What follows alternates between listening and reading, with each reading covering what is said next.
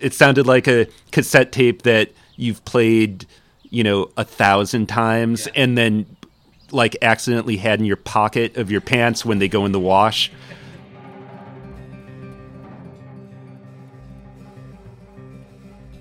Hey, welcome. You're listening to My Teeth Need Attention. I'm Joe, your host. This week I have an interview, kind of short. Well, it's an hour long. It's shorter than the past ones. With Otto Hauser. Otto is an old friend of mine. Grew up in Rochester. I met him at some point late 90s, I think. So the interview, we talk about his childhood, how he got into music through school and college years, then his move back to Rochester for a little while, and then his jaunts in Philly and New York, and now in the Hudson Valley. Talk about some of the projects he's involved with, including Vetiver and Esper's Curry Truck Company, his recent work. We just barely touch on with Cass McCombs. So I hope you enjoy this. I want to thank Otto for doing this. It was great. He happened to be in town when we were talking about doing it, so it was good to see him in person. So we did the interview in my garage, and you can hear the birds chirping if you listen close enough in the background. So that was kind of nice. So let's get right to the interview. After the interview, we're going to play a few songs from projects he's been involved in, including Vetiver, Esper's, and Curry Truck. And then I'm going to play a collection of records that kind of we reference in the interview, bands we kind of talk about, some local bands we talk about. So I hope you enjoy it, and I'll see you on the other side of the interview.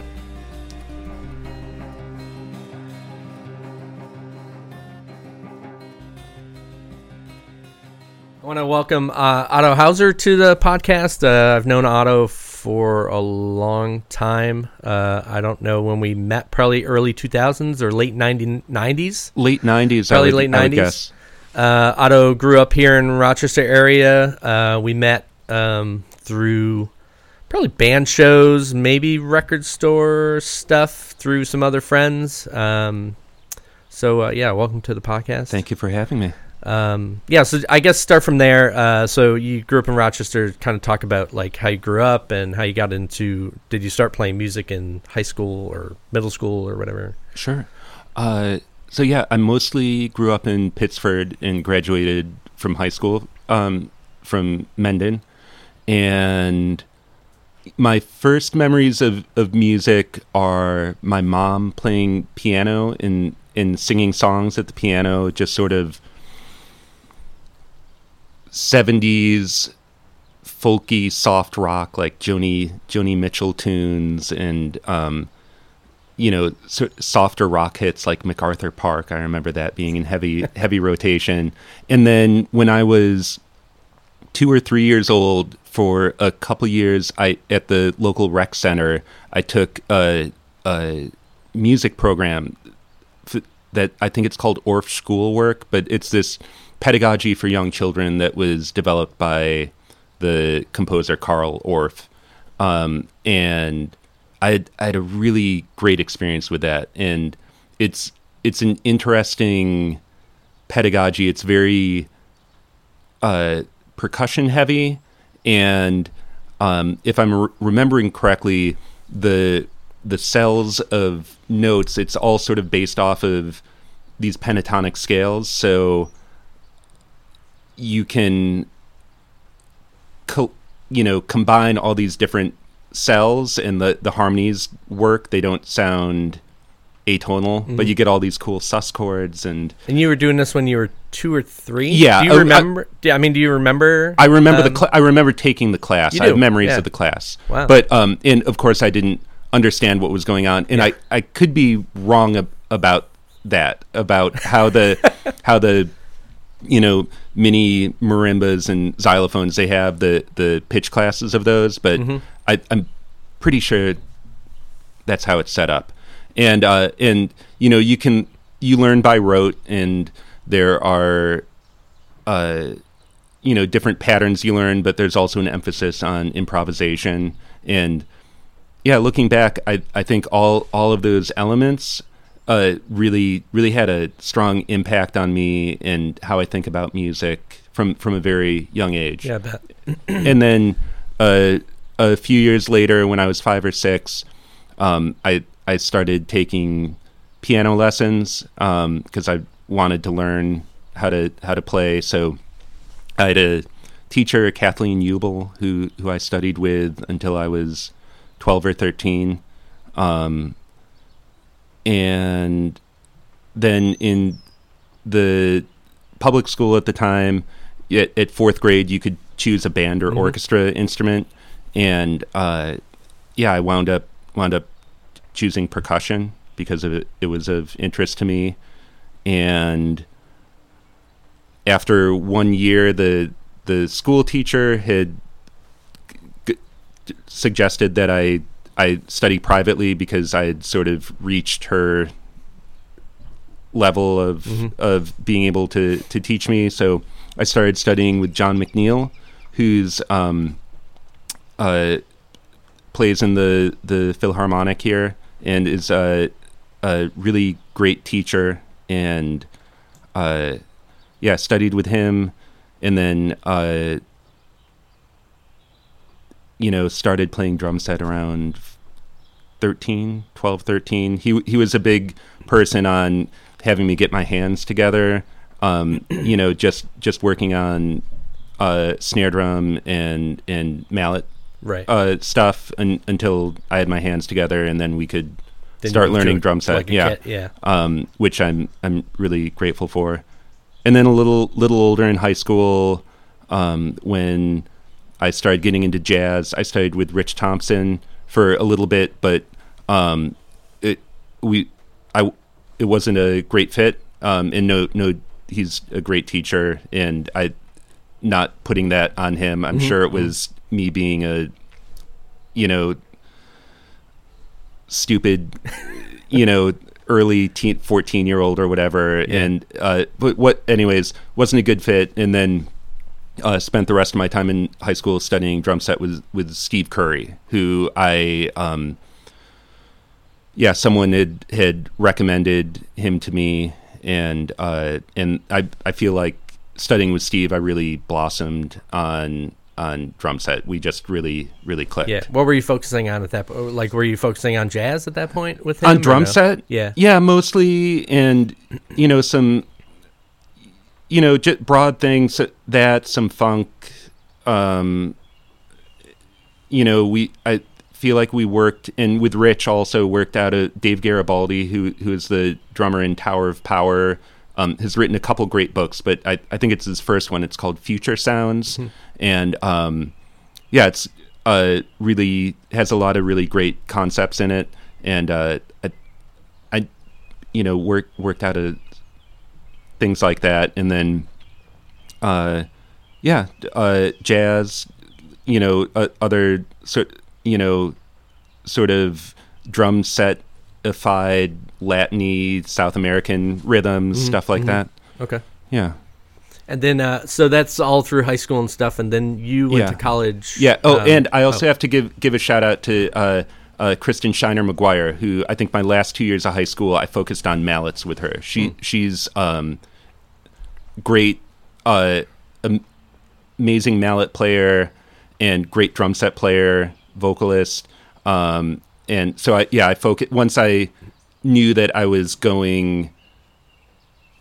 had made a decision to study music after high school. I felt like my mallets, I really needed to get those. And mallets you're playing like what? Marimba mostly. Okay. Yeah. But yeah, marimba, vibraphone, xylophone. And yeah, Kristen teaches music at Nazareth and is amazing. Yeah. So that's high school. Yeah. Or up through high school. Just a little musical training. A little bit.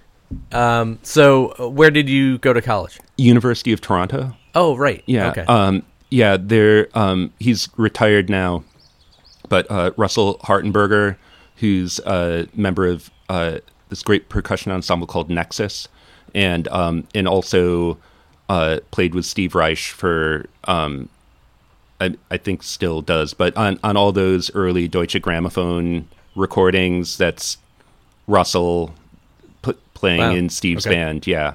And I was a big fan of Nexus. Bill Kahn, who used to, or maybe still is in the RPO, but was principal percussionist in the RPO as a member. A couple of the guys that were in it at the time, like Robin Engelman, who I also led the percussion ensemble at U of T. He's passed on, but he's great. He was more of like a traditional guy. I learned a lot of great lessons from him, even though we didn't study one-on-one. But yeah, just John Wire, he's passed on also, but he was in that ensemble at the same time, and then Bob Becker.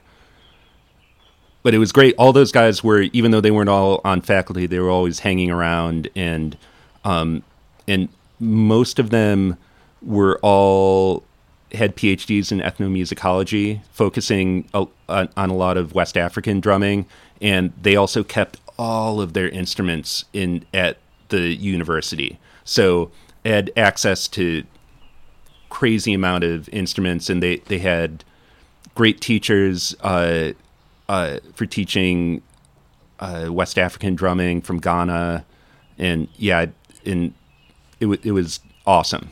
Did you know about that before? Like, is that what directed you to University of Toronto? I wanted to study with Russell. Okay. And so you knew that in high school then? Yeah, like exactly. You knew about him and stuff. Yeah, okay. because they because of the connection with Bill at the RPO. Okay. They would perform in Rochester. I feel like at least once a year. You know, down at Eastman, you think? Yeah, or at Kilburn. Yeah, you know, yeah. So by the time I graduated high school, I'd seen them, half a dozen times probably. Yeah. And then I went there for 3 years, and then I have OCD and depression, which I take medicine for to, be able to function. But at that time, it was sort of new and got really out of control. And basically, my third year there, I just fell into a heavy depression and basically stopped going to classes and flunked out. Yeah, it was pretty rough. And, I'm 19, 20 years old and don't realize that, you can talk to someone about this and get medicine that helps stabilize you and, go to therapy to help with stuff. And so, yeah, it was, weird and embarrassing at the time because, I was having a really good time and learning stuff, and then I didn't know what to do. So anyways, back in 98, because I started there in 95, I flunked out, and because of that, and moved back here. Oh, okay. Yeah. Yeah, different time, right? Like, oh yeah. As far as nowadays, I think kids know everyone's way more open. Oh yeah, about it. for sure. Something. Yeah, well, and it's also there's, there's certainly maybe not so much around people that you and I hang out with, but overall in the country, there's like, a stigma about mental illness, right. Which is really unfortunate. But yeah, it's for a long time I was really like I wouldn't talk about that at all because I felt like it reflected badly on myself, which is really messed up. Right. It's so you wouldn't be like, oh, I have, whatever, like pneumonia. I'm not going to talk about it because it reflects badly on me. You did something wrong. Yeah, So yeah, so that's that, and that's how I wound up back in Rochester in '98. So you come back here, and what do you start doing? This is probably around the time we meet, then. Probably, right? Yeah. I just needed a job. Yeah. and I started. I got I went to get something framed at like a frame shop in Pittsford Plaza, and they were hiring, and I started working there for a few years, and then got hired at the Bop Shop where I worked until I moved away in 2004. Right. Yeah, for those of you who listened to the Daryl Norson interview, Daryl met you, I think, when you were working at the Bop Shop, because he mentions that he'd go into the Bop Shop and you'd start handing him records like, you got to check this out, you got to check this out. Yeah, well, I'm sure in back at him also, because I would go into the CD exchange. Yeah. And Daryl would always point stuff out to me. And, we never met when he was in town. Really? Yeah. Oh, wow. It's the weirdest thing. For the longest time, I always thought he went to RET after me, and that's why we never crossed paths. And then he moved away, and I ended up meeting him online through, I don't know what, just mutual friends, I guess, when he was in Massachusetts at that point. And then when we interviewed, I'm like, oh, I didn't know you grew up here, and you went to school in Fredonia. I somehow associated him with a few of the people I knew at RET who were, like 5-6 years younger than me. But it makes sense with the design thing also. Yeah. But yeah, he talked about going into the Bop Shop and getting turned on to a lot of stuff. So cool. Yeah, it was. I had a great time working there, and I have a great time going there still.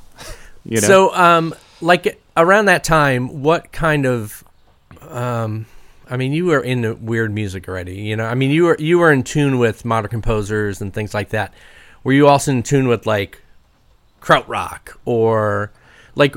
Oh. You know what I mean? Like, I meet kids at Eastman School, and, you know, I would have things in common with them when it comes to, like, modern composer, and they'd be like, wow, you know who Xenakis is, you know, because they think of that as more academic and not, you know, noise guys wouldn't know that. Mm-hmm.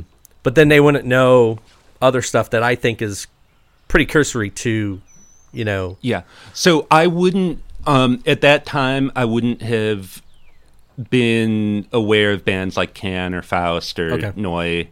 I would have, that stuff I would have learned about when I was working for Tom at the Bop Shop. Yeah. But I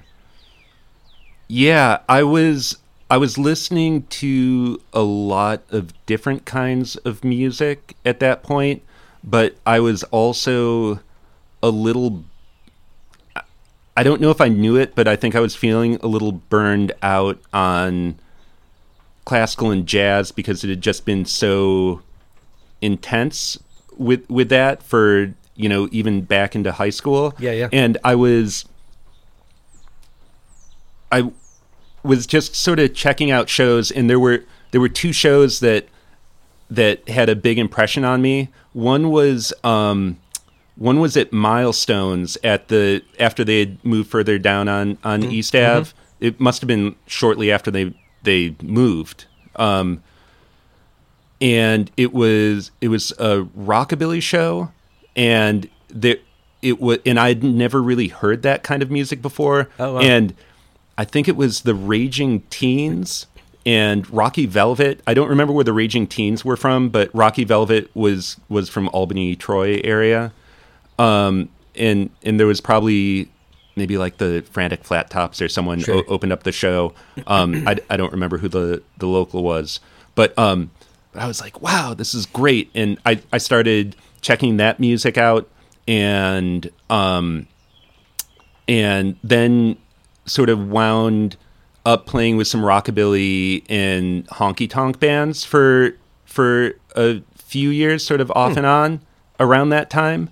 And also around that time, I went to it was maybe Garage Pop 3, and I can't remember where it was, but it was I feel like it was a Halloween one show, and there were some out-of-town bands there also, and I'm blanking on the name, but the group that probably groups that Parkins knew, you know, that he had come up.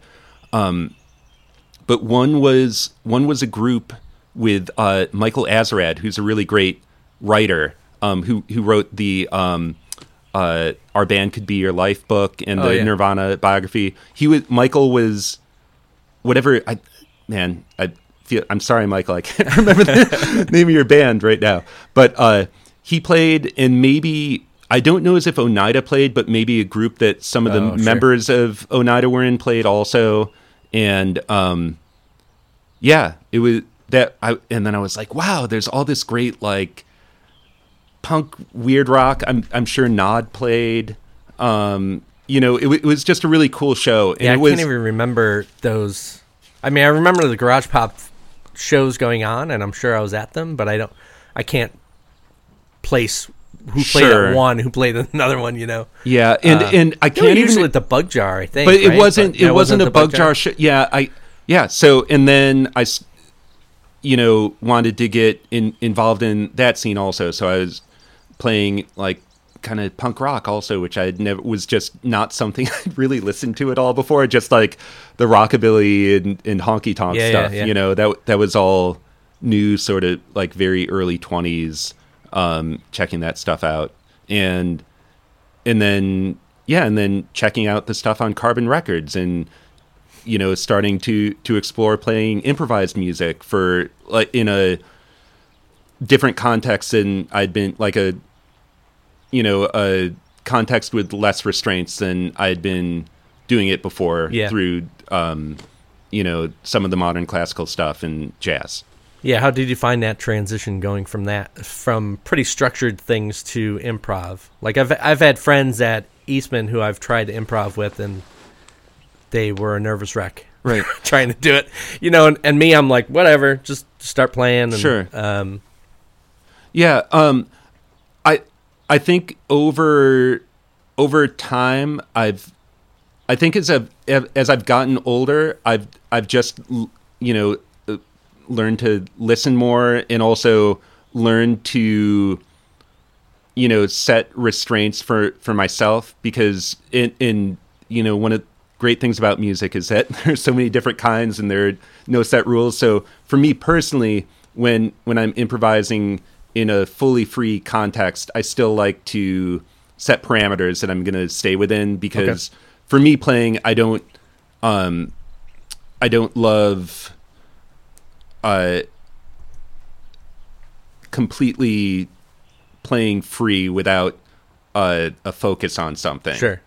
And beyond that, it's just finding people that you can mesh well with, because you can't expect to play in that way great with everyone. Right. I mean, it's I'm sure we've heard, masters in that style of music playing with another master, and it's not really clicking for some reason. You're like, wow, that's so wild. And then you hear them play with another person on the same instrument, and they haven't changed how they're playing, but it sounds amazing,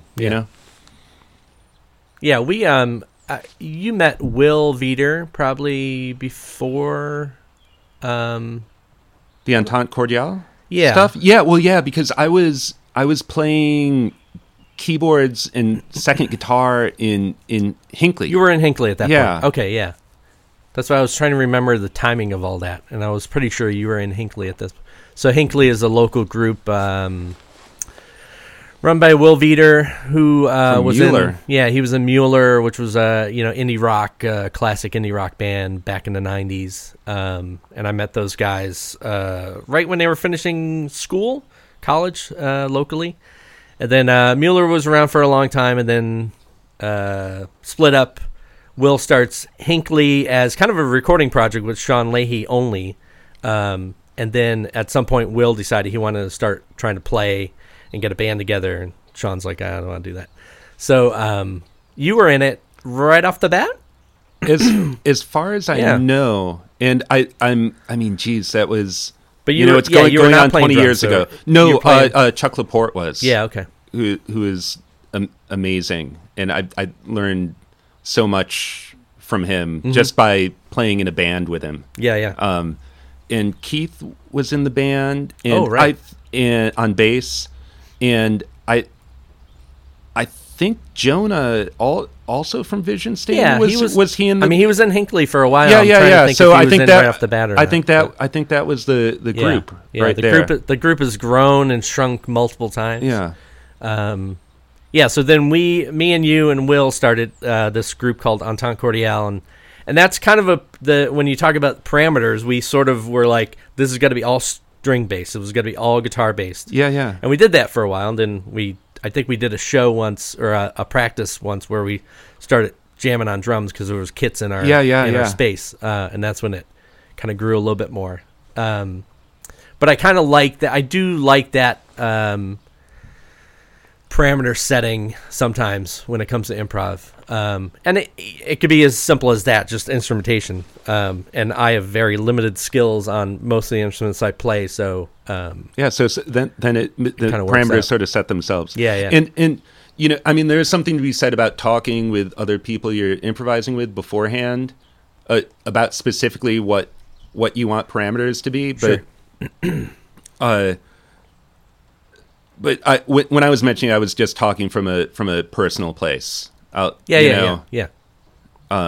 Eric Hardiman, who I interviewed in the last couple episodes, which you said you probably came across at some time in Albany. He talked about that, like in Burnt Hills, they don't talk at all beforehand. They don't even say quiet or loud, fast or slow. And I've been in various groups that kind of do that. Like sometimes Pango will just convey some tone at the beginning, like start out creepy and that's it, or something, or just try not to get too loud too quickly, and that's really it. But I was having a conversation with Joe McPhee once, who shared this with me, and I was asking him about how he prepares with his band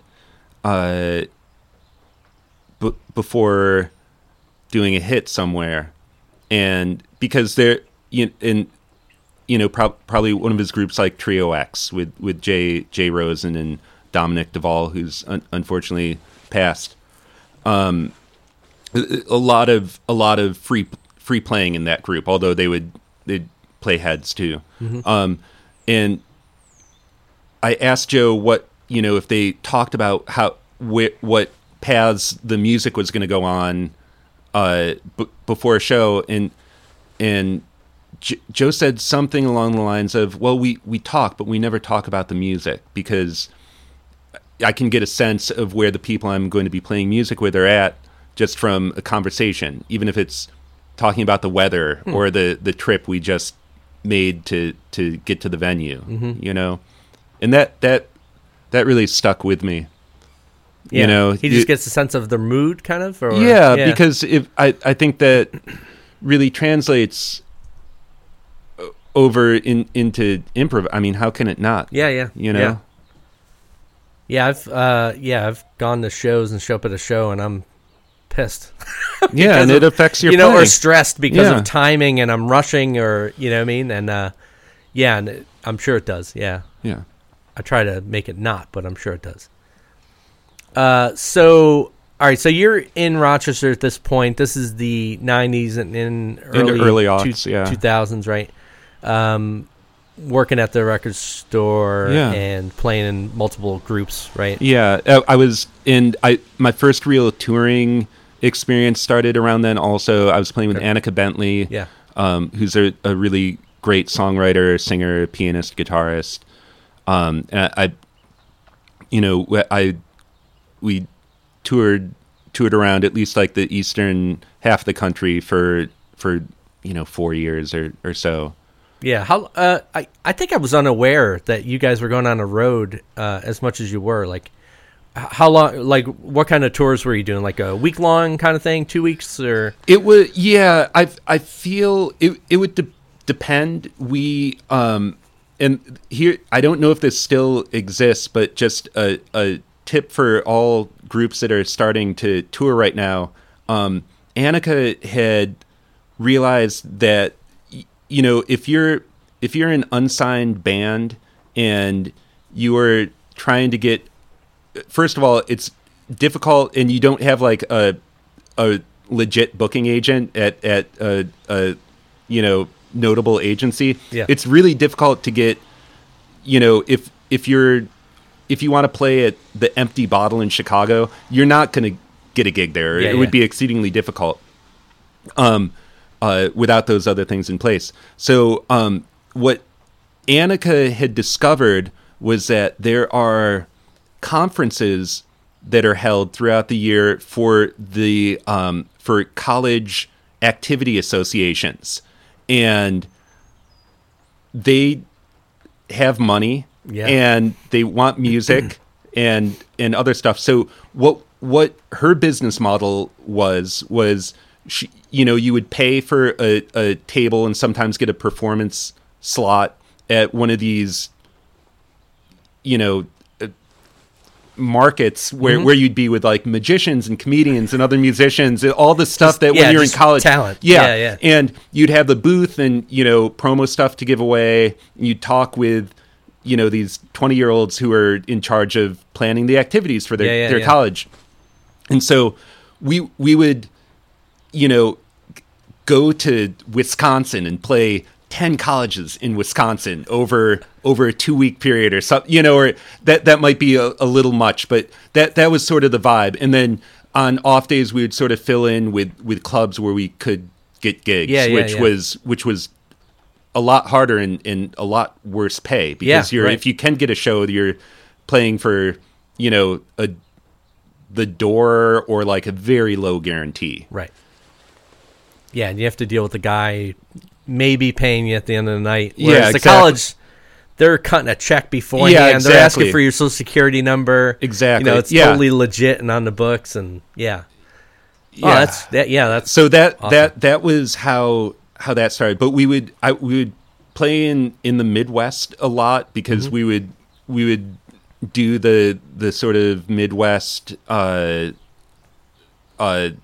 activities association market. And we would also, I remember playing a few colleges down in West Virginia, which was really, really wild. And Pennsylvania also, like that, Ohio, that sort of market also.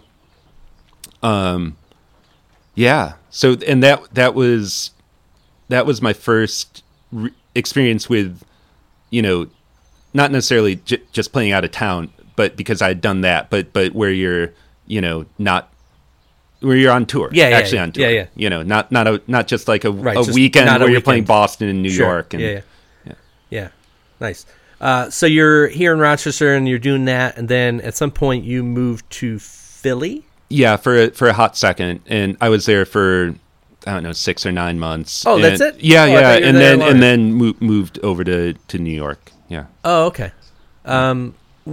Because when you moved to Philly, was Greg down in Philly at that point? Yeah, so that came about. Greg Weeks, who grew up here. He grew up, right? And graduated from Brighton. Yeah, okay. Although he's, he's maybe like 4 or 5 or 6 years older than me. I'm not exactly sure, but just old enough that we wouldn't have known each other. Growing up on the but and he lived. I think he'd been living down in New York for a number of years and was working in recording studios and making music under his own name. And I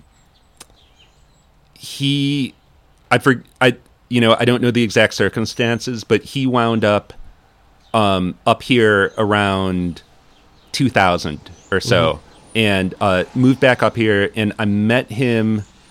I was working at the Bop Shop, and Annika came in, and she said, I was just at Valoria, which at the Village Gate was a really great vintage clothing store that was there. She was like, I was just in Valoria, and I met this musician, Greg, who seems really cool, and I told him to come down here. You should meet him. And that's how I met Greg. And we started talking about music. And at that point, I was, checking out krautrock and psych rock. And I was going through a big, like, British folk rock phase at that time. And yeah, just talking with Greg, it was like, oh wow, this is great. And I started playing a little bit with him for his solo music, and then he had played a house show, a loft show in Northern Liberties, which at that time in Philadelphia was like very different than it is now. But Brooke Seatonson's was doing these house shows at her loft where she'd mostly have like solo performers. Like Greg played there. That's how I first heard about Devendra Banhart, how I first heard about Entrance, Currituck County, all of these sort of guitar-based psyche, folky artists that were happening around that time. Like Brooke she's so tuned into stuff, but she would find out about all these bands before, when they just had like demos out and have them play at her loft. But Greg played there because he knew Brooke, and another person on the show was Meg Baird playing solo, and after that they talked about forming a group, the three of them, and that's how the band Espers came together. Okay. And after they formed, Greg was like, he moved down to Philadelphia and was like, you gotta move down to Philadelphia, you gotta move down. And it's maybe like 02 or 03, and I was just like, nah. And then I started playing in Espers and was like crazy thing. I was living in Rochester and driving down like every couple weeks to Philadelphia, which is maybe like a 5 or 6 hour drive to just hang out and play music and do shows. And we started touring around that time, and then eventually I was just like, this is insane, right. And I moved down there. Okay. Yeah. But you only spent less than a year there. Yeah, it was a situation where the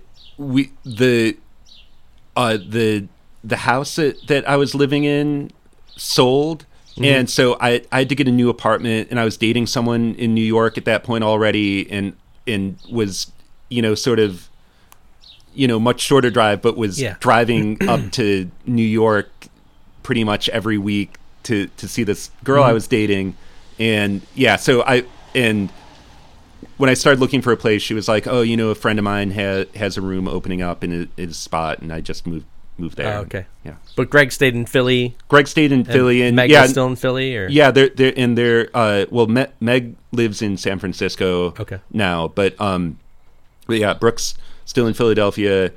Greg and his family live in the area, but west away, sort of out in the country. Yeah. Yeah. Okay. What other you seemed to, at the time, like I was more or less keeping up with what you were doing, but it seemed like you started playing with a lot of those groups started touring and going nuts, and that was the quote free folk. Yeah, whatever.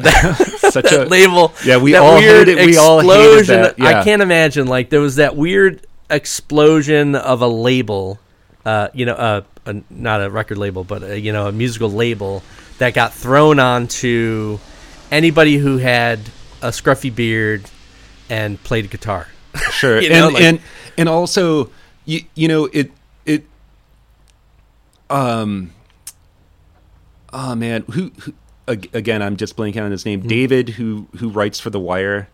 Oh, Keenan? Yeah, exactly. Yeah. David Keenan wrote this. He wrote the big piece, right? Well, he wrote a cover story. He wrote a cover story for The Wire called New Weird America. Yeah. And it was about great bands, but it was about this Western Mass, Southern Vermont scene, like Sunburned. Yeah. And I forget who else is in the art. It's a really great article. He's a fantastic writer and lovely person who I haven't seen in many, many years. But David wrote that in like about Sunburn, and bands like that and No Neck were doing a very different thing than Espers or Devendra. and because I remember at first they were calling that folky stuff, they were calling that, like, that was the first label. They started calling it New Weird America, and then it was like, oh, that's weird. And then it became Freak Folk. Mm-hmm.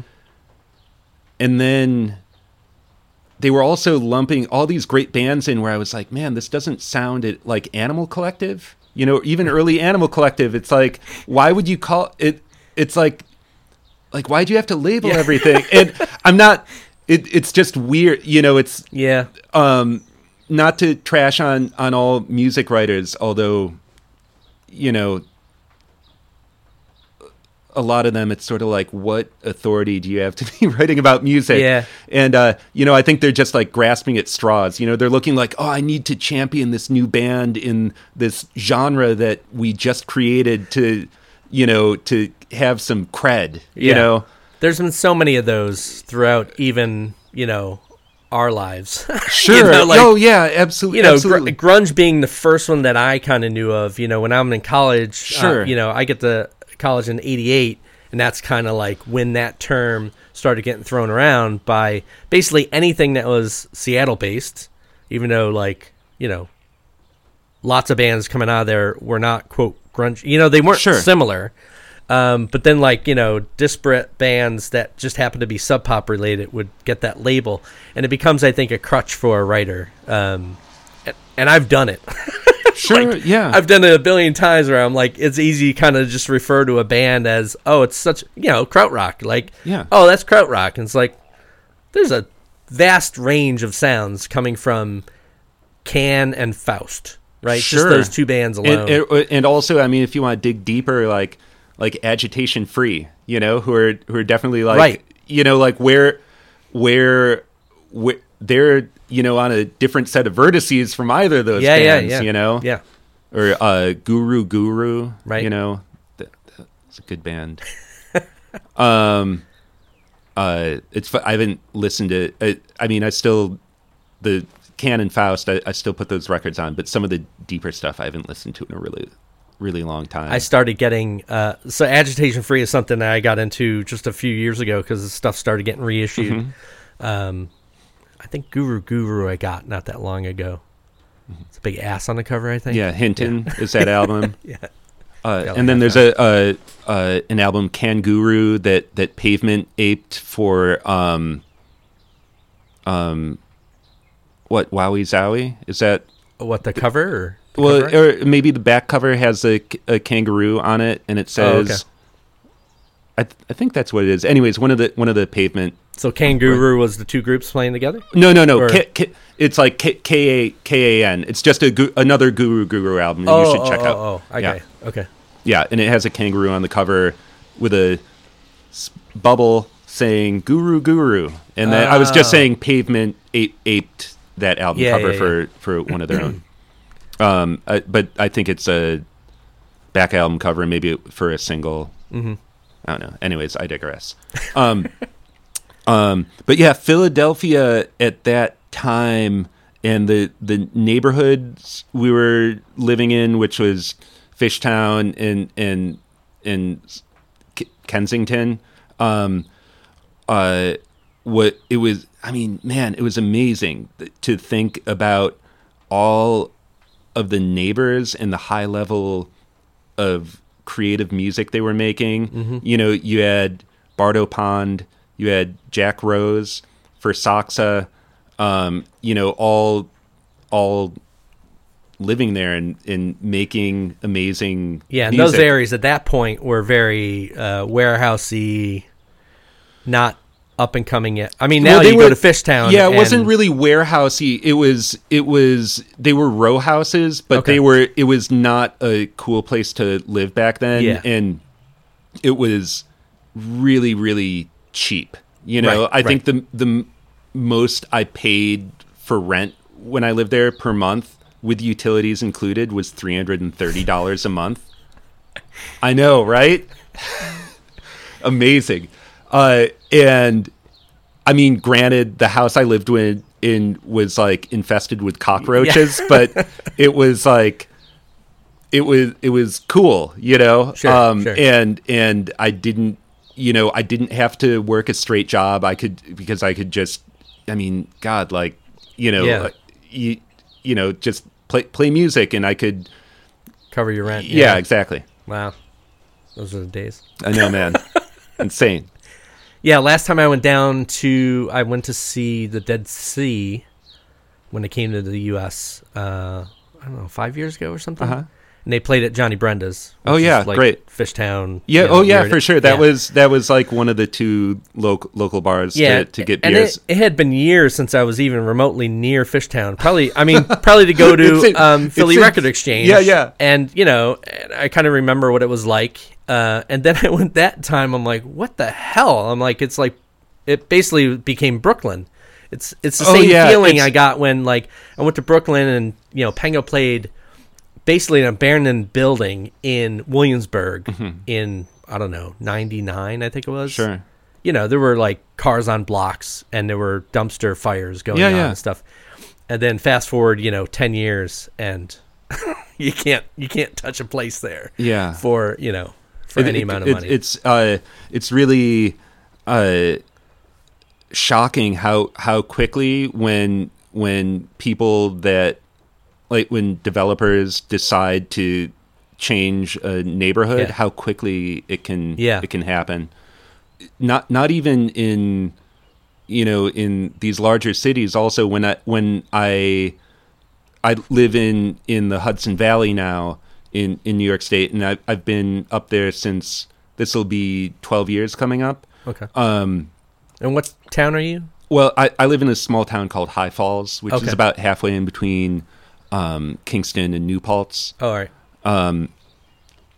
But when I first left New York City, I moved up to Hudson, which in 2009 was completely different town than it is now. And that's a 2.5 hour train ride north of New York City. Right. They're like gentrifying those types of towns. Kingston is being, like, there's a lot of change happening in Kingston right now also. Yeah, we were down there 2 summers ago, and Yeah. there was tons of construction going. And that was my first time in that town, but I got the feeling that there was a lot of building going on. And I'm like, this is just a weird little town, in Hudson. Yeah, it happens so fast. Right. Yeah, I wonder if it'll happen more now. I mean, I know a lot of people who left New York during the pandemic, and I'm not sure if they'll go back. So Sure. Yeah, I think there's same the here. spread going north Yeah. along the Hudson, just because they're like, well, let's get out of the city, and everyone's realizing they can work remote, for the most part. Sure. So Yeah, it just happens so fast. yeah. So you all right? So you moved to New York. You're still playing in Espers at this time. Yeah, absolutely. And what are you playing in other bands at this time? Yeah,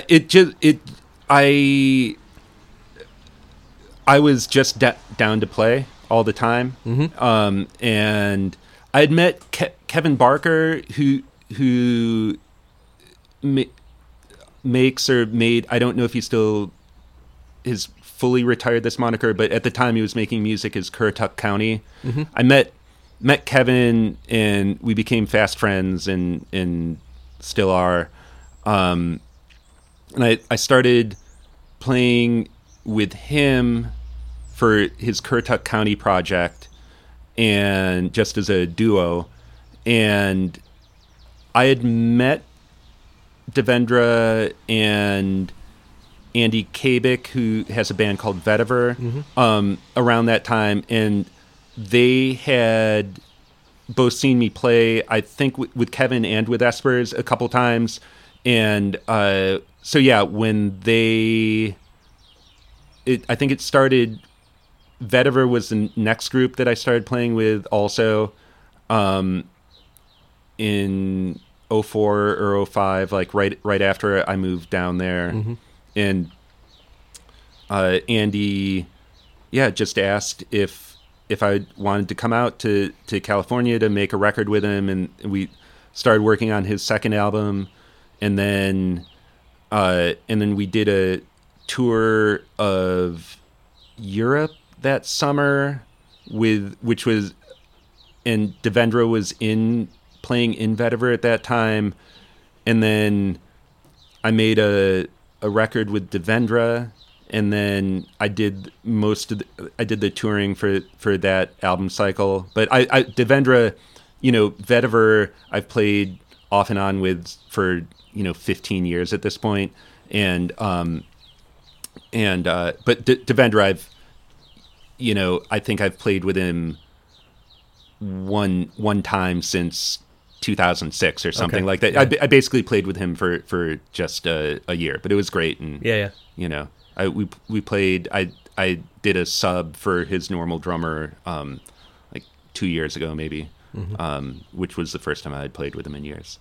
Okay. Yeah. And then what prompted the move up the river to Hudson, and then where you are now? Happenstance. I was living in Ditmas Park in Brooklyn off the Q,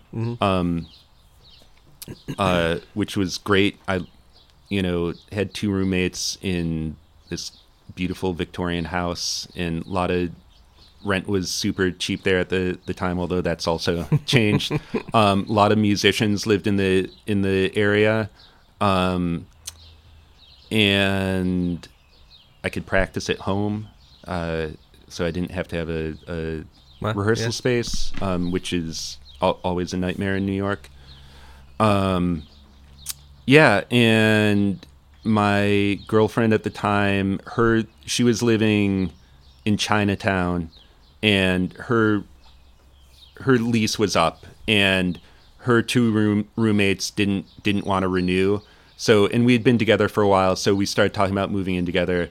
And we probably only looked at 2 or 3 apartments, and then she was like, "Would you be into moving upstate?" And I was like, "Oh, yeah, sure." Because at that point also I was just on the road so much. It sort of kind of didn't matter. Yeah, I didn't.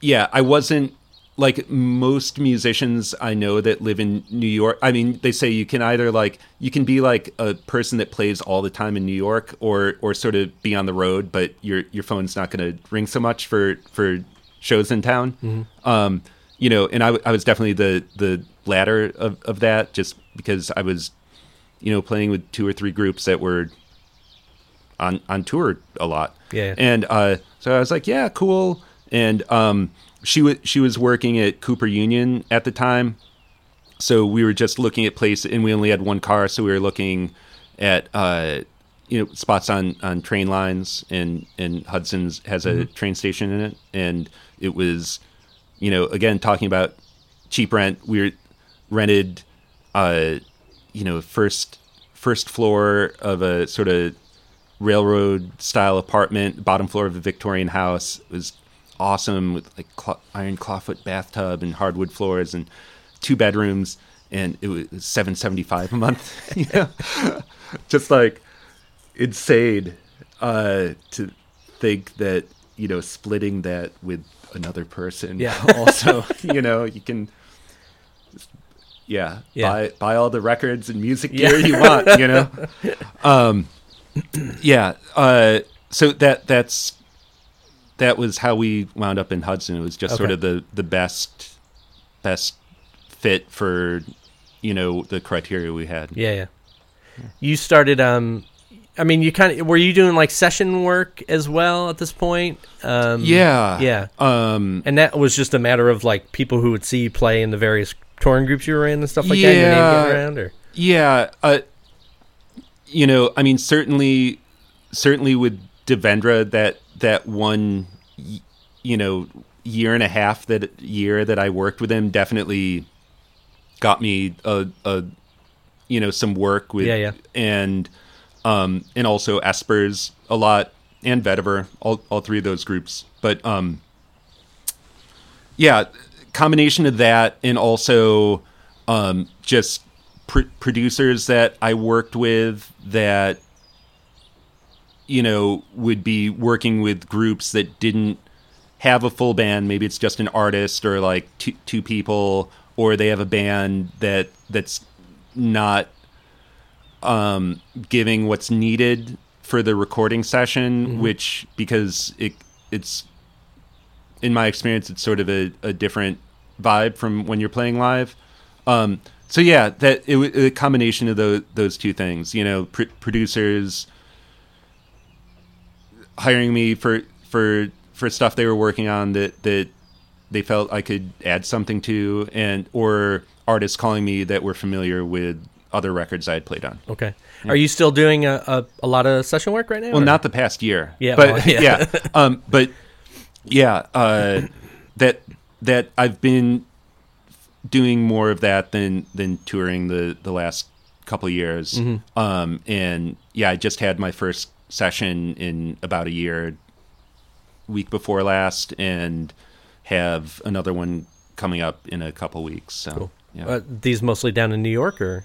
No, the one was one of my friends who I know from New York, who happened to move about a 10-minute drive from where I live. Oh. Yeah, but he Sam Cohen, who's a incredible songwriter, singer, guitarist, and producer.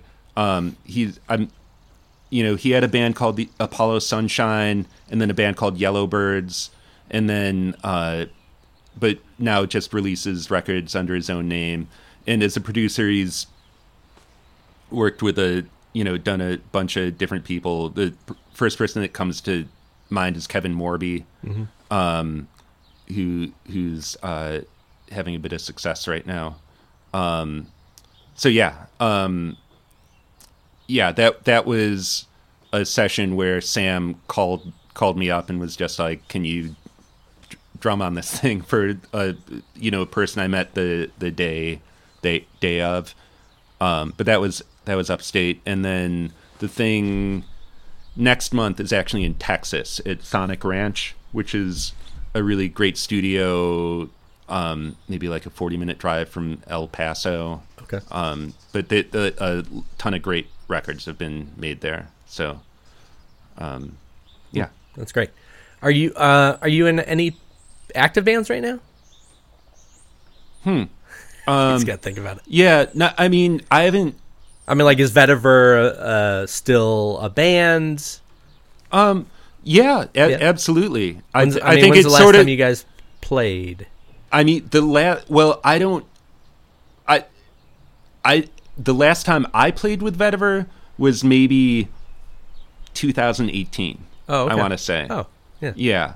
And just because there's Andy, whose project it is, and then at various points there's been a steady lineup of the band, but lately I think it's more of sort of a rotating gotcha cast of people.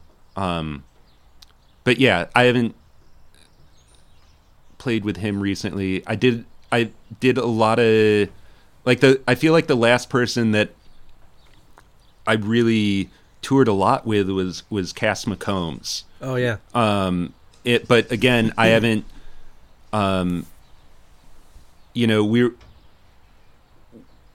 He was asking me to do some stuff a couple years ago, and it wasn't working out. In like 19, and then last February we were on the phone and talking about stuff happening later in the year that I was going to do, and then COVID changed all that. So yeah, I haven't been on the road for like 2 years. Okay. Yeah. But yeah, so I mostly, I'll go down and do shows down in New York, and I played, even though, it's a lot of small towns and really small cities, there's a really active music community around where I live in the Hudson Valley. So I do a lot of shows around there, a lot of great musicians, and yeah, we Penga played at Tubby's in Kingston. Oh, really? 2 summers ago. I wish I had known that, man. I would have shown up. That place is, I think, the best bar I've ever played. Tubby's is amazing. I mean, I haven't played a lot of places, but that place is great. Tubby's is absolutely amazing. The I'm trying to think of the manager. He's not the owner, but the guy who manages and runs the bar was absolute best dude. Puts you up in a apartment next door. Amazing. A clean apartment next door. Yeah. It was awesome. And then a bunch of friends from Albany came down to see us. We played with Rob Noyes. Yeah, Kingston's really, really popping right now. Yeah. Cool. What other things do you have planned coming up? I mean, it's weird right now. Right? Yeah, I mean, it stuff's just really slowly starting to trickle in. One group that the one thing that is sort of scheduled throughout the summer is this really great fun group that I've been playing with for a couple years now. Although we only play at one spot and it's like twice a week, but the group's called Blueprints, and it's led by Bobby Previtt, who's a really great composer and drummer, and who, if anyone who was checking out sort of downtown jazz stuff in New York in the 80s and in 90s would probably be familiar with his playing and records. So Bobby decided to put together this sort of meta conducted improv project called Blueprints, and it just takes little snippets of all of the pieces of music that he's written over 40 plus years of composing, and a lot of it's out of context without a lot of instruction. Oftentimes it's just the notes, but without dynamic markings or tempo, or sometimes if there's a type of feel that he feels is important to what's written, and it's also almost always just like a single melody line.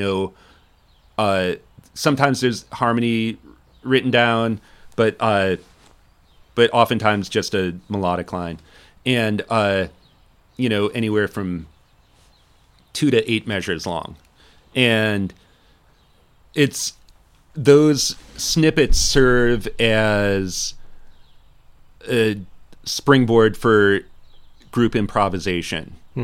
But also Bobby's conducting it, so it has this Butch Morris kind of vibe to it also, where he has hand signals that I think a lot of them are borrowed from Butch, and it's really, really fun. And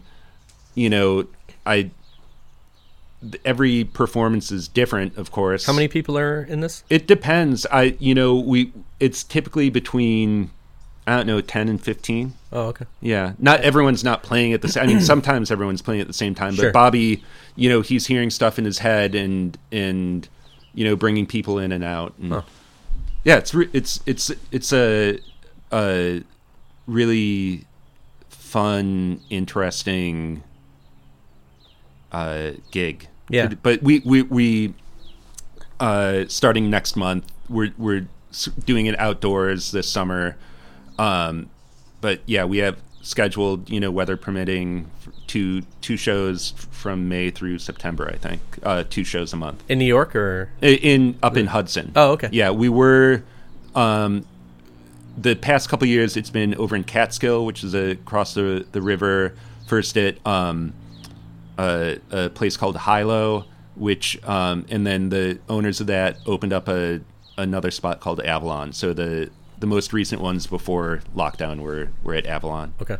Yeah. Are there recordings of that, or are there any recordings by this group, or no?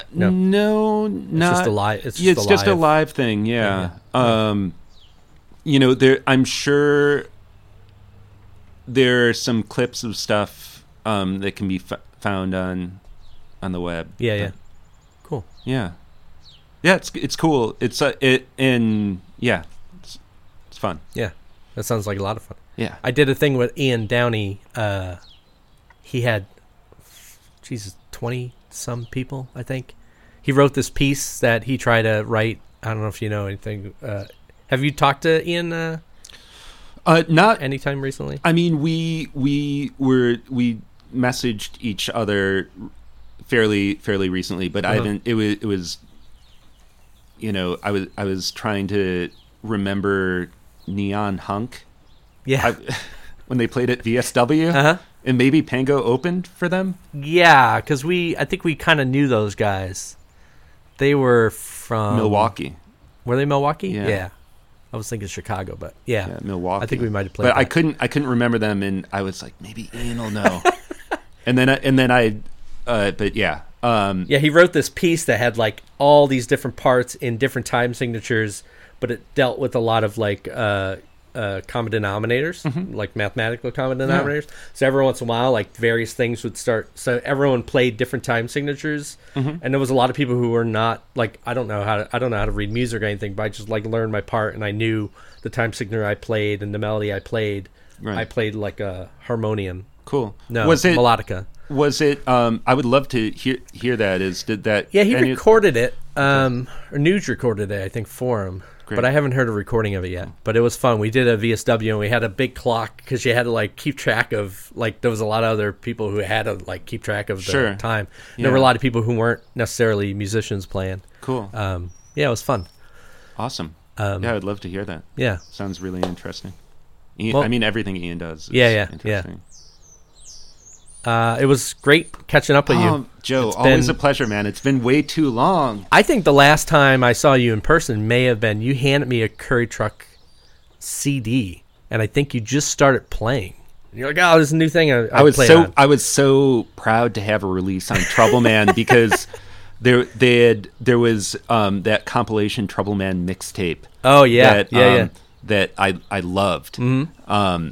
But when he was like, Mike wants me to put a record out. Let's just, we basically improvised, and I think we played like a Fahey. We tried to do like our poor man's rendition of that, like a Sandy Bull, Billy Higgins style thing. And, sure. And yeah, but that was the record, and yeah, it was like a real badge of honor.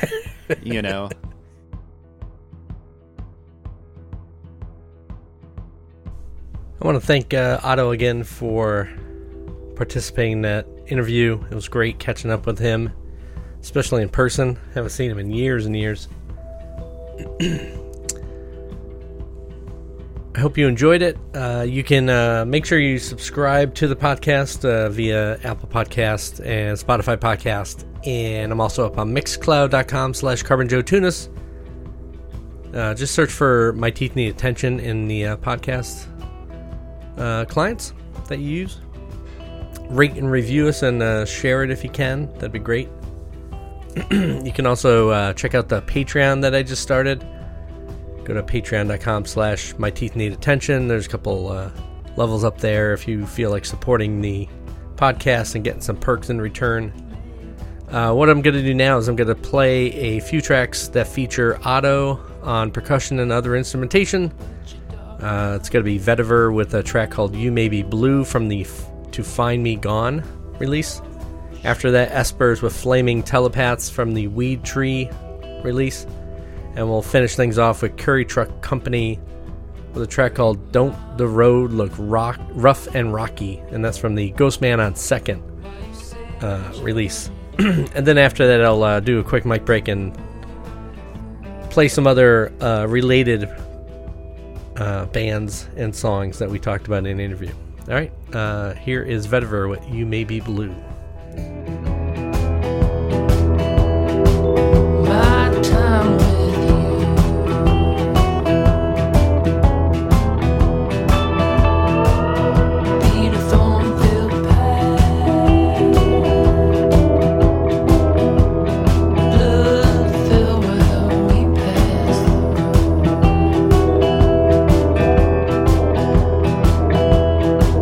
blood red with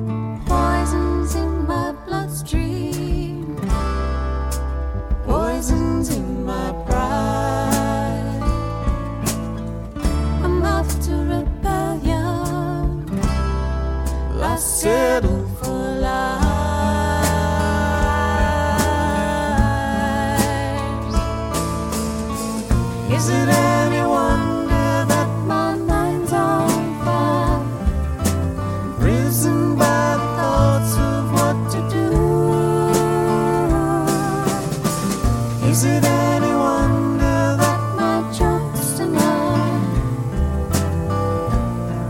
and the joke's on you?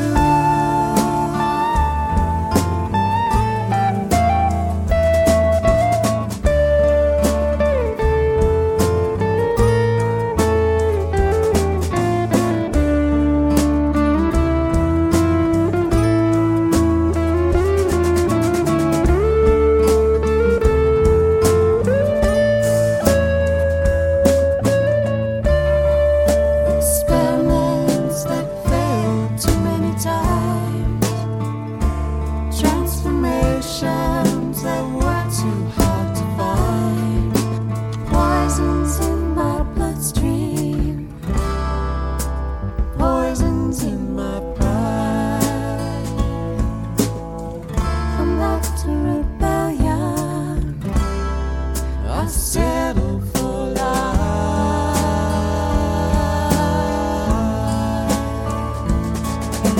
Yes, I know the secrets of the Iron Man, the Trinity X, and in my fire. Yes, I know the secrets of the circuitry mind. It's a flaming wonder telepath.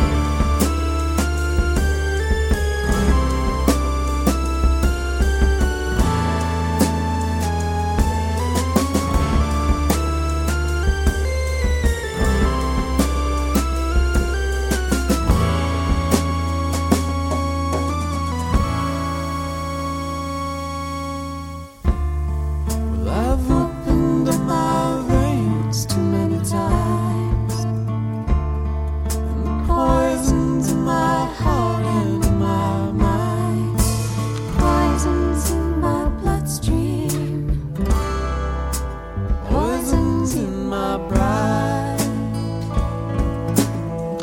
And left to rebellion, I settle for life.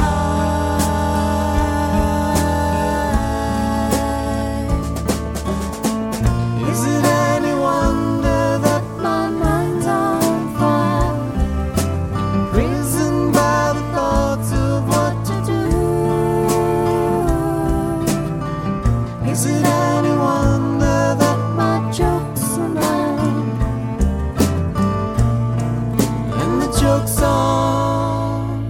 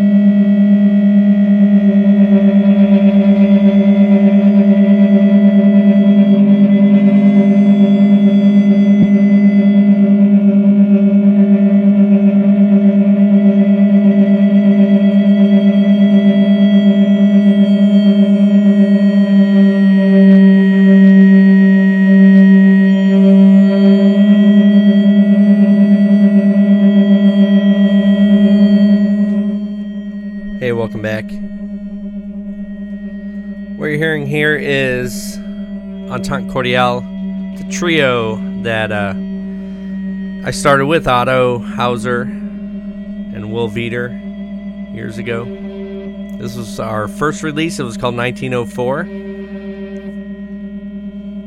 So we did a couple releases together, and then Otto ended up moving out of town. So our buddy Chris Reeg started filling in his role, and still going, but it was really fun doing a few releases with Otto. We used to jam in our practice space.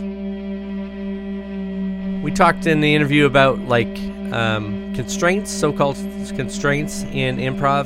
And so, yeah, this project was always based on trying to stay within all string instruments, mostly all guitar. But we soon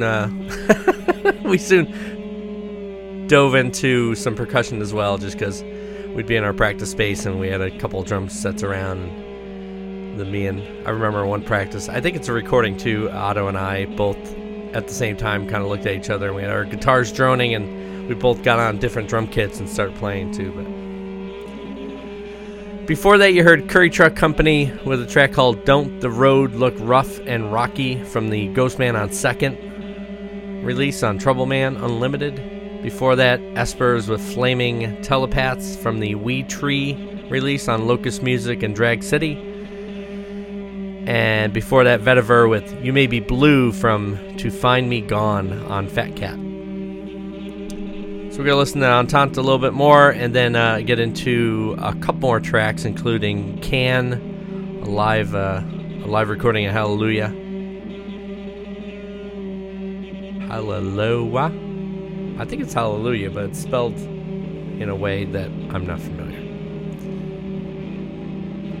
This is My Teeth Need Attention. Hope you enjoyed the interview. Thanks again to Otto for taking part. Let's get back to the music.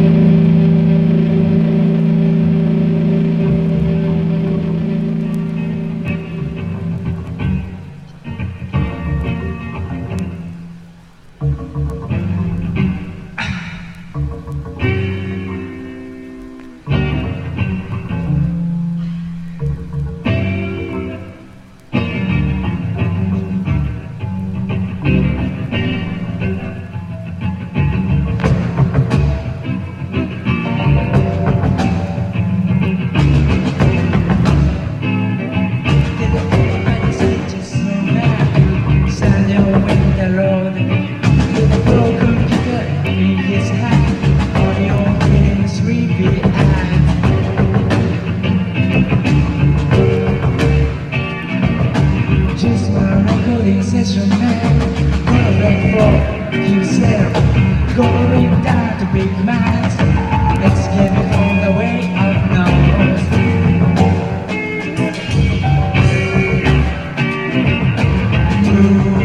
Shine don't coming down. Why it's gonna slow me down. The sound of them. It's been me. I hold me tight.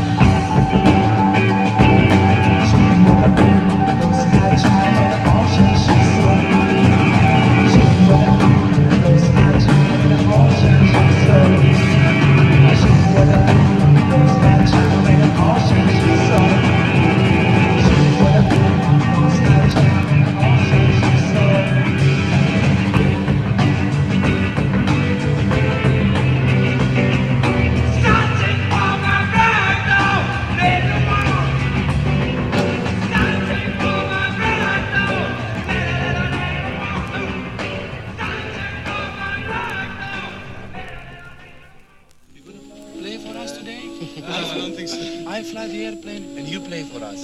Deal? Right.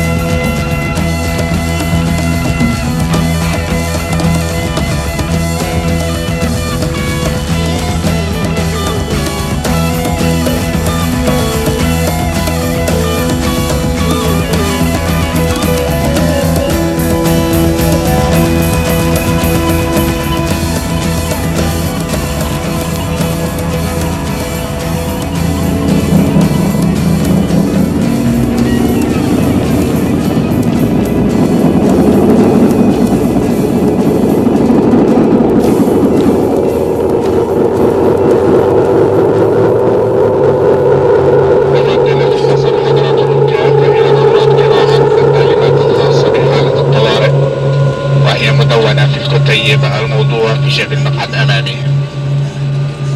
الرجاء ربط أحزمة المقاعد والامتناع عن التدخين أثناء الإقلاع.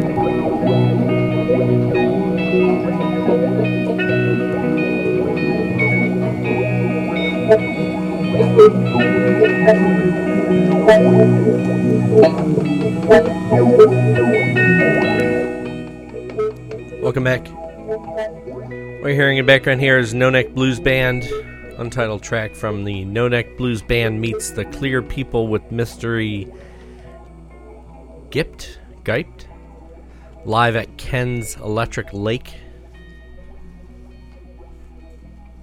So in the interview with Otto, we talked a little bit about that era of the quote new American folk or weird. That was all the rage in the press for about, I don't know, a year maybe. And how groups that he was in got kind of swept up into that naming. But anyway, No Neck was kind of one of those other groups, No Neck and Sunburn and stuff like that. So I figured I'd play some No Neck. Before that, you heard Agitation Free with You Play For Us Today from the Malish LP. And before that, Can with Hallelujah from the Horror Trip in the Paper House live LP on Blue Sea. Those two things, Otto kind of mentioned Can and Agitation Free. We were talking about krautrock a little bit in the interview, so I figured I'd play those two. Alright, we're going to let this play a little bit more, and then that's it. Thanks for listening. If you haven't already, you can subscribe to the podcast on Apple Podcast or Spotify Podcast. I'm also up on mixcloud.com/CarbonJoeTunis, so you can catch the show up there and subscribe there if you want. And those are mixed in, just so you know, they're mixed in with my radio show on WAYO here in Rochester, New York, called Numbers. So you kind of get both of them. Hopefully that's all right. I have a website with all the links for those things called myteethneedattention.com. There's also a link to our Patreon up there if you feel like supporting the podcast. And basically that support's going to go to getting some more equipment so I could do some better interviewing.